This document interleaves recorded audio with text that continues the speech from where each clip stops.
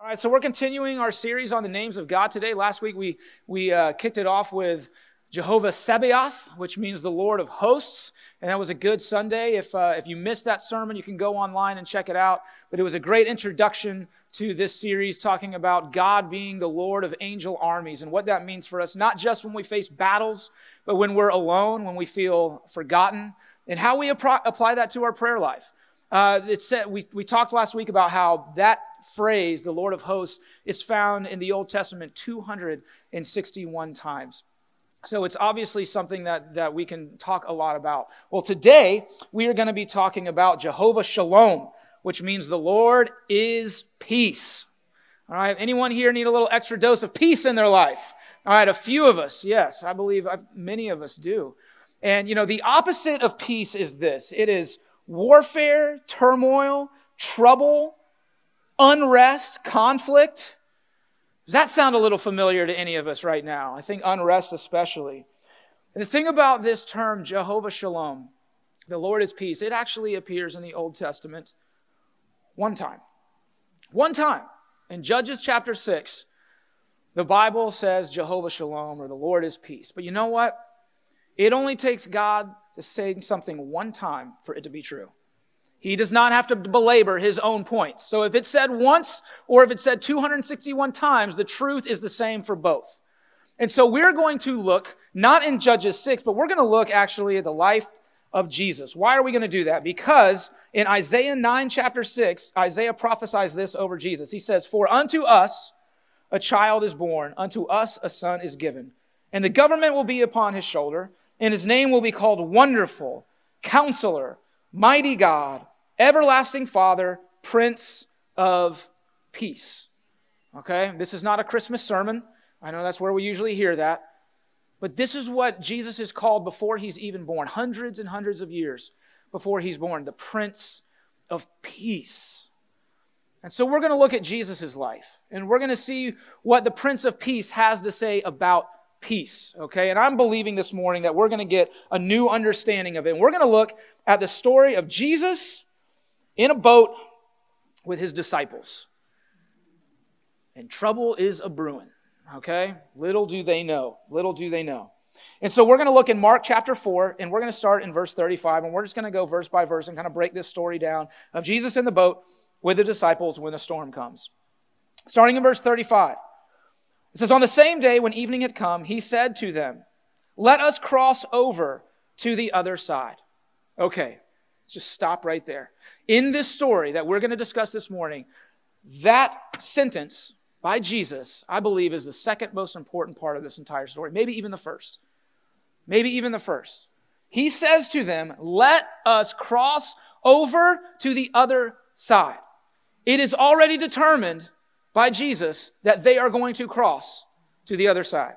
Okay, he doesn't say, "Hey guys, let's try to cross. All right, let's give it the old college try. Let's see what happens. The water looks pretty calm right now, so why don't we go when we'll see, and if it's bad, we'll just come back. We'll just come back." He doesn't do that. He says, "Guys, let's get in the boat and let's go over to the other side." Okay? He's determined the direction, and he's determined the means by which they are going to do it. They're not going to walk around the Sea of Galilee. All right? They're going to take a boat, and they are going to cross it, and they're going to go that way. Okay? Jesus has already made up his mind what is going to happen. Okay? We're going to put a pin in that, and we're going to come back to that, but that is such an important part of this story. Now in verse 36, "Now when they had left the multitude, they took him along in the boat as he was, and other little boats were also with him." Okay, as he was. Jesus had just been preaching to a ton of people, a multitude of people, and he is tired. All right, he's tired. And so when he says, "Let's go to the other side," they don't go, "Oh, wait, Jesus, let's wait until you're at full strength. Let's wait until you're really ready to go in case something were to happen." All right? He says, "Let's go." They see him as he's tired. They put him in the boat. They say, "All right, let's go." And it's interesting to note here something that's very important as well. It is the disciples' obedience to Jesus that leads them into the boat, which then takes them into the storm. Okay?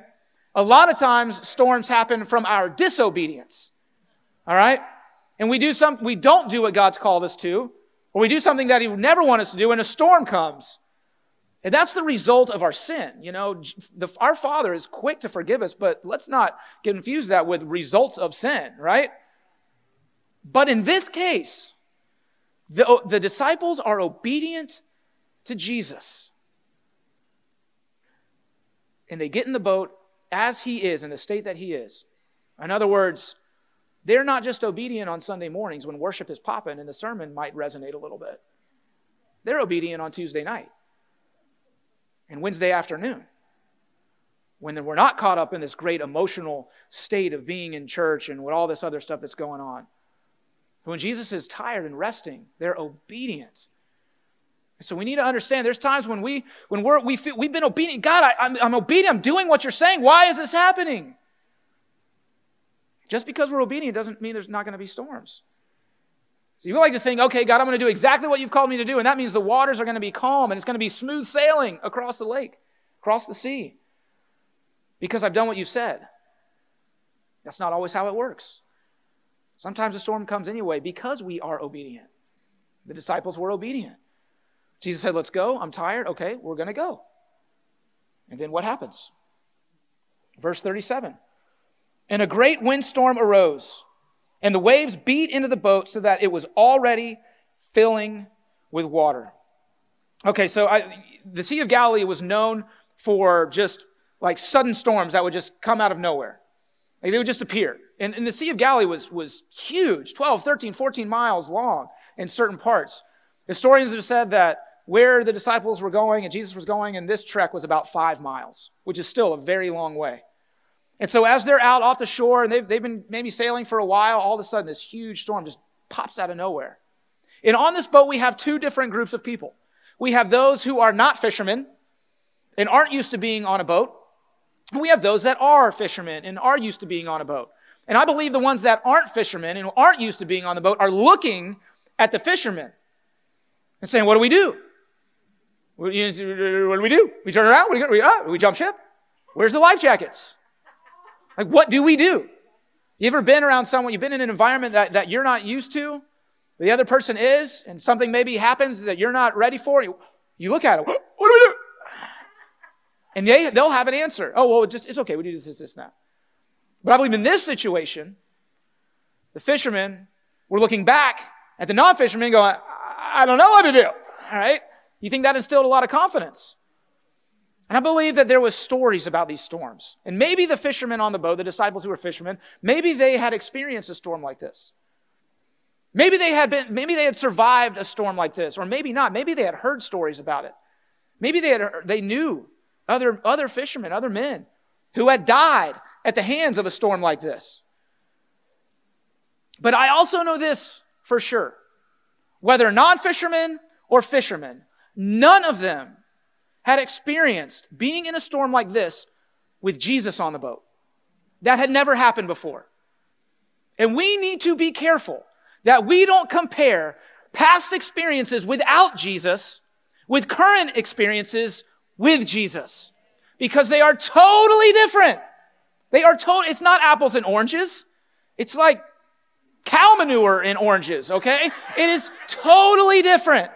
And if we try and say it was like this then, before Jesus, so it must be like this now with him, then we're missing the whole point of following him. Then we don't get what he's saying in the Word.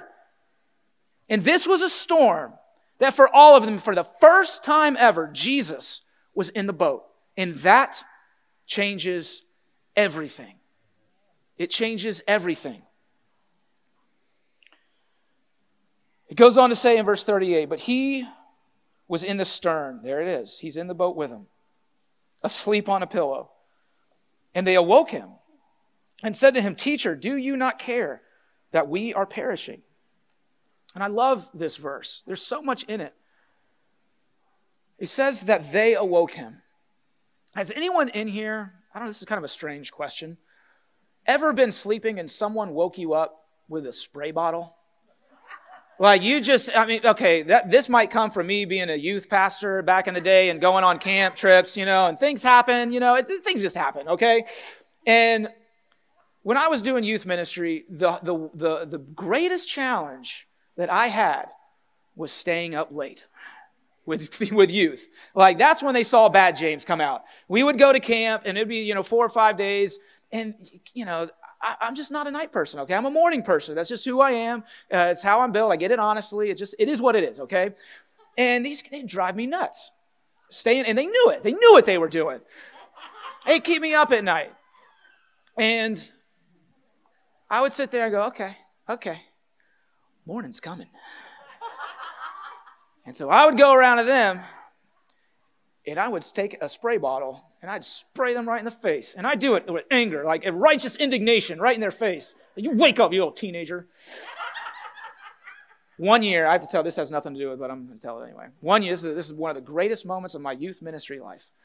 There was a youth who was the captain of the drum line at Fletcher High School. His name was Chris. And I told him, I said, look, Chris, I need you to see if you can bring a marching snare drum and some cymbals to camp this summer. He's like, why? I was like, don't worry about it. Just do it.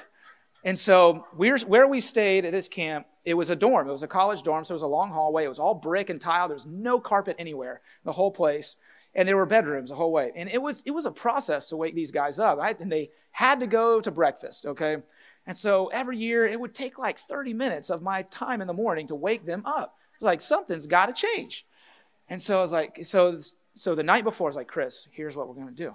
I'm going to wake you up, and you're going to strap on that marching snare drum, and I'm going to grab the cymbals, and we're going to have ourselves a little parade down this hallway, okay? And I don't know if you've ever been around a snare drum in a marching band, but they are super loud and sound awesome. So he's like, oh, James, yes, okay. So he gets up, puts on his snare drum, and I'm not even on rhythm. I'm just hitting the cymbals as loud as I can. Like, this is awesome! It's like, I don't even remember what the sermons were on at that camp, but I remember doing that. And the kids like coming out, like one eye open, like drool coming down, hair sticking up. It's like, yeah, this is my time to shine. Remember that tonight. There's all sorts of different ways that we can wake people up. All sorts of different ways. Jesus is laying on this boat, asleep, when the wind is battering it, and there's literally, the boat is filling up with water, and he's sound asleep. It wasn't until his disciples came to him that he woke up. Why? Because Jesus is not concerned with the storm. He's concerned with you and me. So the wind couldn't wake him up. The rain couldn't wake him up. The noises that were all going on around him couldn't wake him up until his disciples came and said, Jesus, wake up. He said, I'm up. You see, the storms in our life don't concern Jesus. They don't concern him. As big as they might seem to you, I'm telling you right now, he does not lose a wink of sleep over those things. What he is concerned with is us in the storm, but not the storm. And until they woke him up, he would have slept through the whole thing. He would have slept through the whole thing. And then it says this is what kills me. Do you not care that we are perishing? Everyone say we. They said, we are perishing, not us, and not you. They're including Jesus in what is going on here. Saying, Jesus, we, all of us, are going to die. Okay. What type of Savior dies on a boat with his buddies? That's not a Savior. Listen, Jesus came to die on a cross, not on a boat. Okay? And what they didn't understand, and what we need to learn more of every single day, is that Jesus is not subject to his creation. Okay? The Creator does not bow to the creation. And for this storm to kill Jesus meant that the storm was greater than him. And that makes no sense. He created everything. God is the creator of everything. And that means that everything does not have any authority over him. Jesus died on the cross because it was his plan to do it. Death didn't have reign over him. The Roman government didn't have reign over him. The Pharisees and the devil didn't have reign over him. It was Jesus' plan. To the point where then he raised himself from the dead. Creation does not tell Jesus what to do. Jesus tells creation what to do because he is the creator. He is the creator. So when the disciples go to him and say, we are going to drown, that's lunacy. It makes no sense. I'm Jesus. I'm going, all right, really? You serious right now? You serious? But then they also say this, which is something that I want to touch on. They utter these words, and I think it's words that maybe sound familiar to us. Do you not care? And I'm not going to ask for a show of hands this morning or anything like that. But I do want to ask you to ask yourselves. Maybe you haven't said that out loud, but in your heart, in your thoughts, maybe how you're praying. Have you been asking Jesus lately, do you not care? Don't you care? Do you care what I'm going through? You hear these prayers that I'm praying. You see what I'm struggling with. Don't you care? I thought you loved me. I thought you wanted what was best for me. Don't you care? And that question can turn from sadness to bitterness to anger real quick. And I want to say to anybody in here that is asking that question, Jesus cares about everything with you. There is not one single thing that you experience in your life that he does not care about. That's the God that we serve. Yes, he cares about you. It says this in Luke chapter 12, starting in verse 4. And I say to you, my friends, do not be afraid of those who kill the body, and after that have no more that they can do. But I will show you whom you should fear. Fear him, capital H, who after he was killed has power to cast into hell. Yes, I say to you, fear him. Are not 5 sparrows sold for 2 copper coins, and not one of them is forgotten before God? But the very hairs of your head are all numbered. Do not fear, therefore. You are of more value than many sparrows. Jesus saying, look, I know the numbers of the hair on your head. Of course I care about you. And what's going on in this story in Luke chapter 12 is it says that there's a numerable amount of people surrounding Jesus and the disciples at this point, to the point where these people, this multitude, this crowd, this mob are trampling over one another to try and get to Jesus. It is literally a sea of people. Where we're talking about in Mark, the actual Sea of Galilee, this is a sea of people. When they're trying to get to Jesus, and all Jesus is doing is looking at his disciples. He's not concerned with the sea of people around him. He's concerned with his disciples. Sound familiar? And what's going on is he's talking about these Pharisees in the church, and they're basically being bullies. He's saying, look, I don't want you to worry about them and that threat. I don't want you to be scared by that in any false threat that they may have. I want you to fear me. And when Jesus says that, he's not talking about to be afraid of him and cower in the corner about Jesus. He's saying, be in awe of me. Understand me. Know that my ways are greater. And if you follow after me, I will protect you from the bullies. I will protect you from the storm. So stop giving all your focus on the bullies and start looking at me. You see, when we fear something, we give it power. There's a big difference between being fearful and being cautious. All right? And I've seen both in the world that we're living in right now. I've seen people be fearful and I've seen people be cautious. Fear keeps you up at night. Fear controls your emotions. Fear takes you down dark alleys. Caution allows you to be smart and make right decisions, but it doesn't control you. And so when we give our fears to something, it then has power.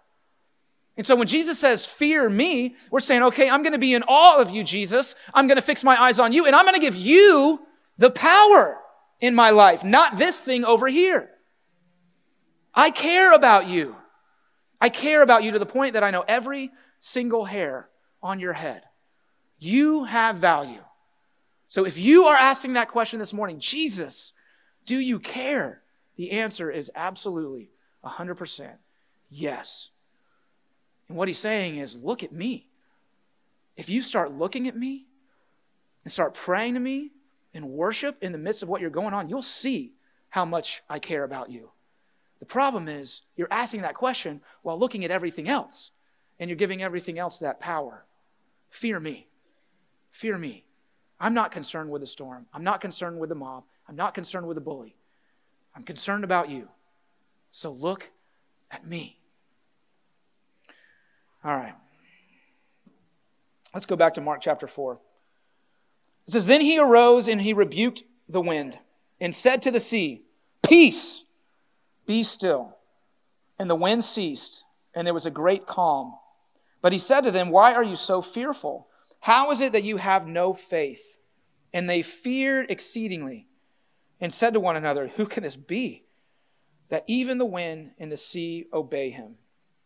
Again, a lot to unpack in these couple verses as well. And I love what Jesus says when he says, peace, be still. We started off this morning talking about Jehovah Shalom. The Lord is peace. All right? He is peace. So I almost, when I read this, when I hear Jesus saying, peace, be still, he's not just saying the word peace, but he's saying his own name.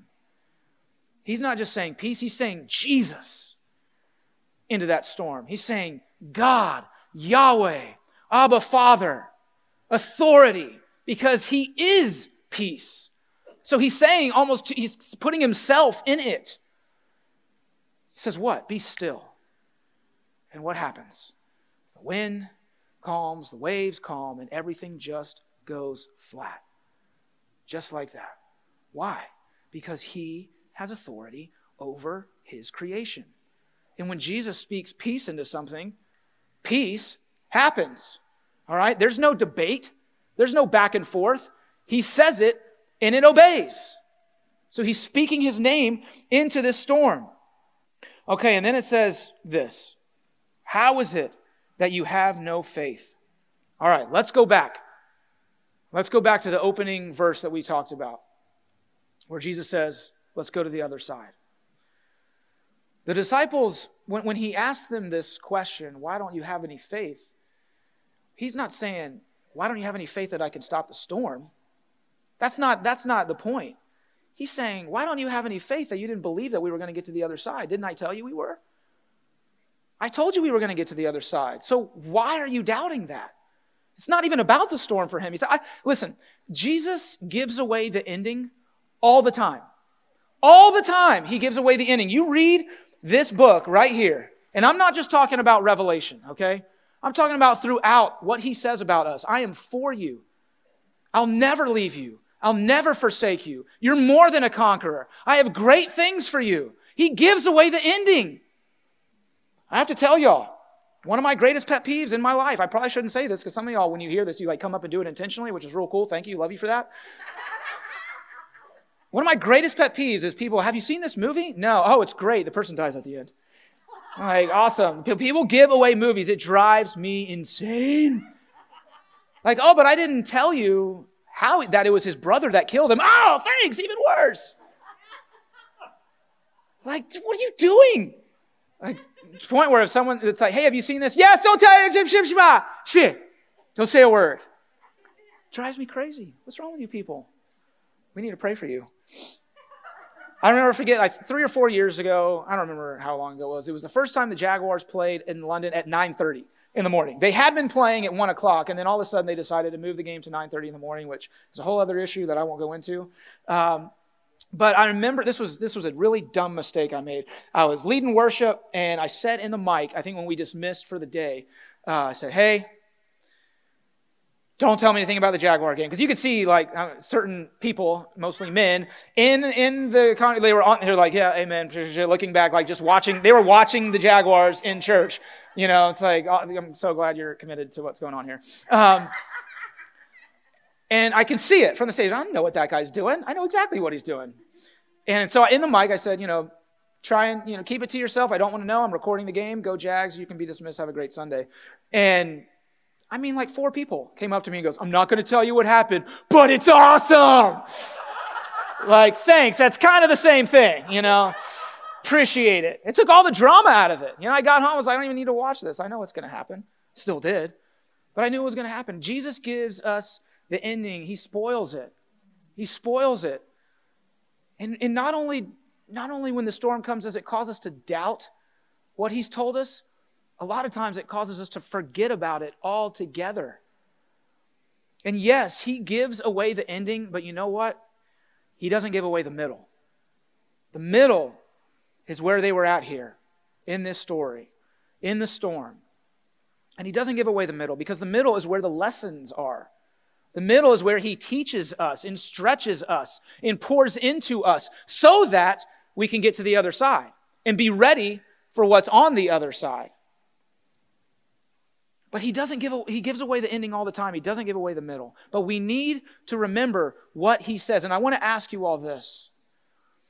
As we have this last week of fasting and prayer, I believe this is a week, we've been praying a lot. Maybe you've been talking a lot to God. Hopefully you are. You're engaging in what we're doing here. You've been saying a lot of prayers. I believe this is a week to sit and listen. Allow God to give away the ending for you. And maybe he's already told you the ending, but because of the storms, you've either doubted what he said or you've forgotten about it altogether. So I want to ask you, what is God saying to you? What is he saying to you? And a simple prayer you can ask this week is, God, speak to me. What do you want to say? I'm here to listen. In this last week, let's listen to what God has to say, because I believe he wants to give away the ending to a lot of us. And we read these things in the Bible about other people and all that, but I believe there are certain specific things that are for you and you alone that God wants to say to you. Or he wants to bring back to the surface something that he's already said. But this year hasn't gone the way that you planned. There's been a lot of curveballs. And so we've forgotten about the ending that he's told us, and we're only focusing on the middle. Let's get back to what he was saying about the ending of what God has for us. Amen? John 14, verse 27 says, "Peace I leave with you, my peace I give to you. Not as the world gives do I give to you. Let not your heart be troubled, neither let it be afraid." Back in the day, they would say peace, peace, like that. Like we say, hey, how you doing? I'm good. How are you doing? Good, cool. And we go on our way. There's not a lot of meaning behind it, right? And that's kind of how peace was back then. Peace, peace, peace, peace, peace. And Jesus is saying, look, I give you peace. I give you my peace, not as the world gives. In other words, this isn't just some flippant little thing that I'm telling you in passing because that's what the cordial thing to do is. I'm saying to you, I give you my peace. As the Prince of Peace, I give it to you. Now, Jesus was the son of a carpenter, right? Didn't have a lot of money. The Bible even says, he was basically homeless. Foxes have their holes, birds have the nests. The Son of Man has no place to lay his head. He just went from town to town, crashed on couches. He didn't have a will and testament to give to these disciples. So when he left, when he went back up to heaven, there wasn't this will that they read, oh, you get the couch, you get the car, you get the house, whatever.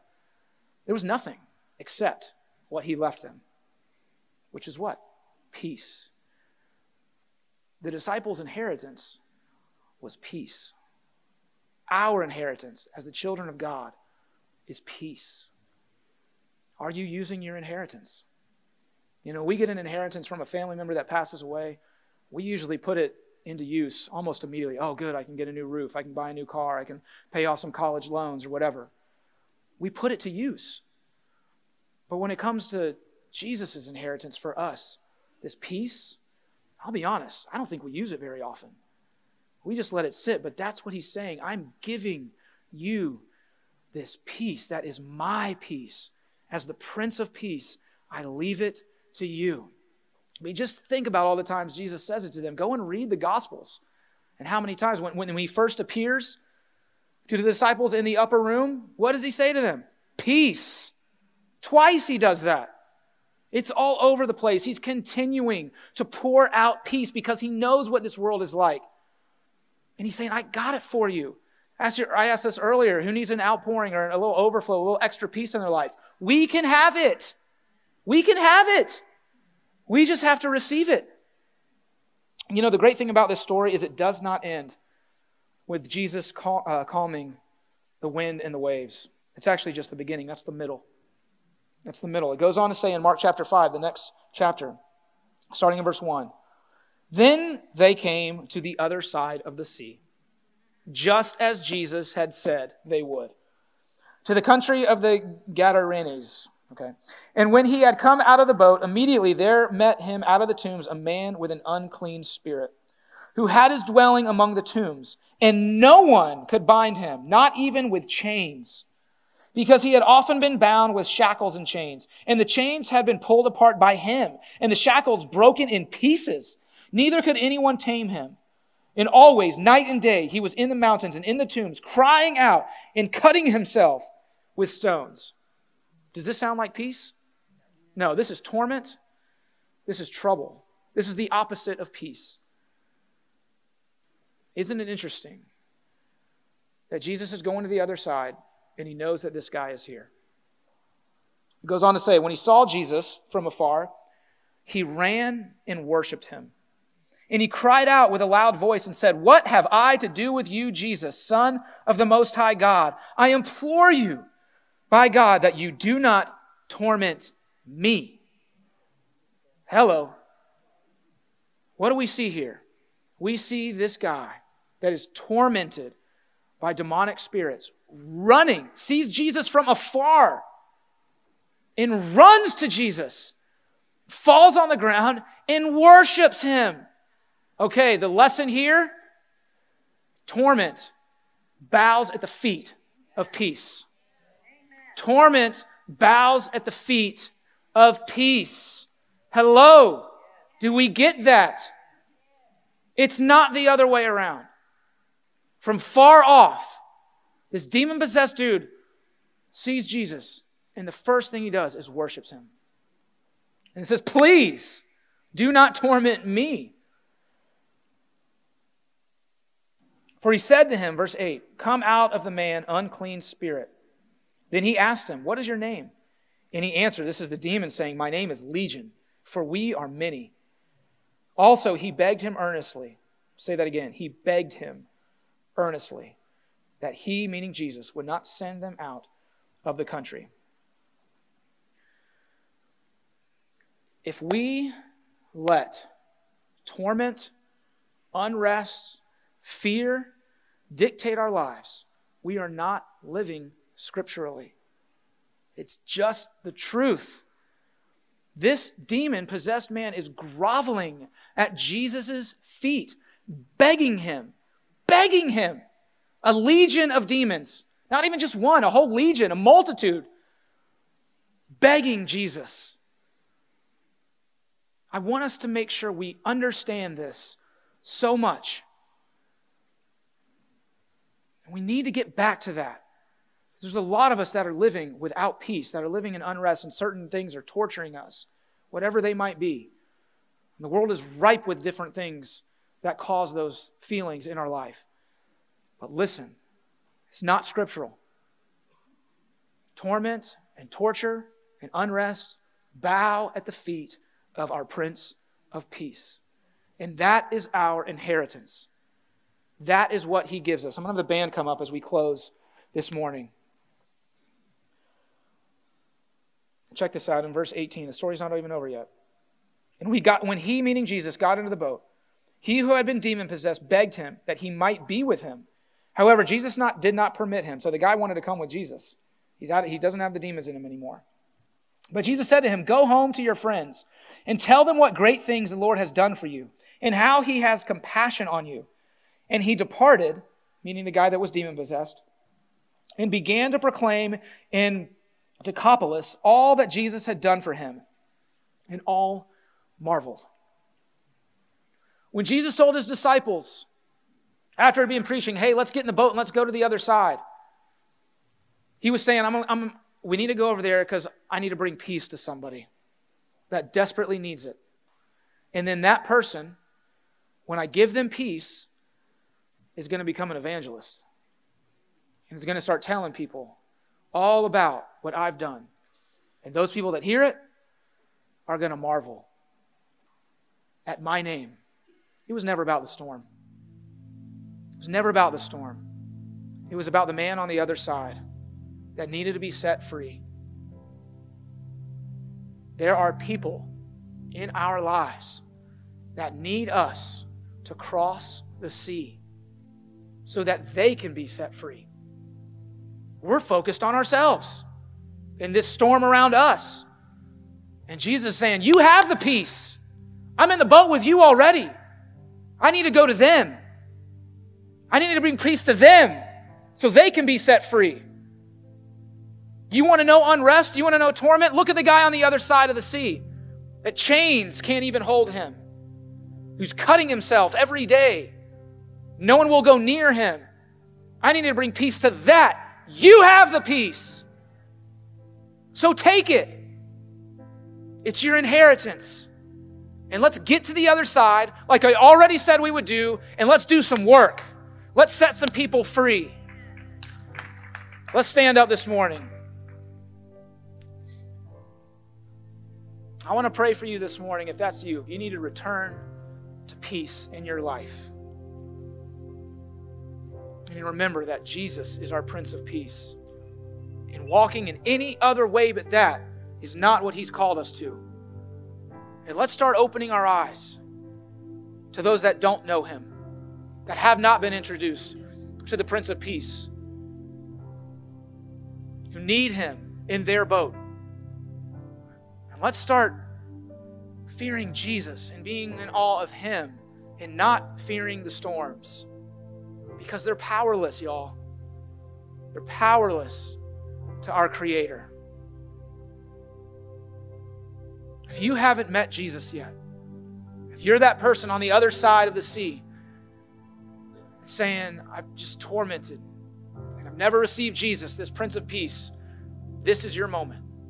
If you're watching this online, if you're in this room, this is your moment to receive Jesus. And He will come into your heart and He will flood your life with a peace that you frankly won't understand. So much so that it's written in Scripture. There's a peace that is beyond our understanding. You're going to say, I don't get it. The world hasn't changed, but I feel different. That's the Prince of Peace in your heart. All you have to do is say, Lord, I believe. Come into my heart and be my Prince of Peace in this moment.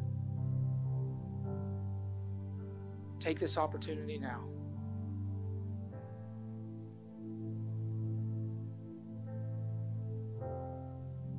Father, we love you.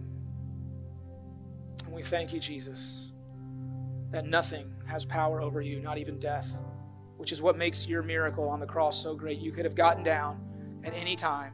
You could have stopped it all. Every time you were whipped, every time you were beaten, every time the nail went further into your flesh, every suffocating breath, every time you were spit at and mocked, you could have stopped it. But you chose to stay on the cross for us so that we could inherit your peace, so that we could receive you as our Savior and know that no matter how violent the storm gets, if you're in the boat with us, that's all we need. God, when you tell us, let's go to the other side, I pray, Father, that we would believe you, that we won't let storms cause us to doubt or forget the ending that you've told us. God, for those of us in here, those of us watching, that have been saying over and over again lately, Jesus, don't you care about me? That they would know today that you absolutely, more than words can describe, care about them. And let us all, Father, stop giving power to the fears in our lives and turn our attention to you. Turn our focus on you and watch as the storms die down. Lord, we believe that you have great things to say to us. And I pray for these next 7 days, Lord, that you're going to speak to each one of us. You're going to give away the ending to what you want to say to us, Father. And that next Sunday, when we come to celebrate you, the Lord as our banner, that we're going to have a celebration next week.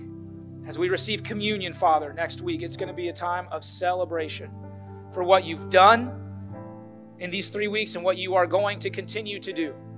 That it's not just about getting through this storm, it's about getting to the other side and seeing people get saved. Thank you for that, Lord. Thank you, Jesus. We love you, Father. Let's worship.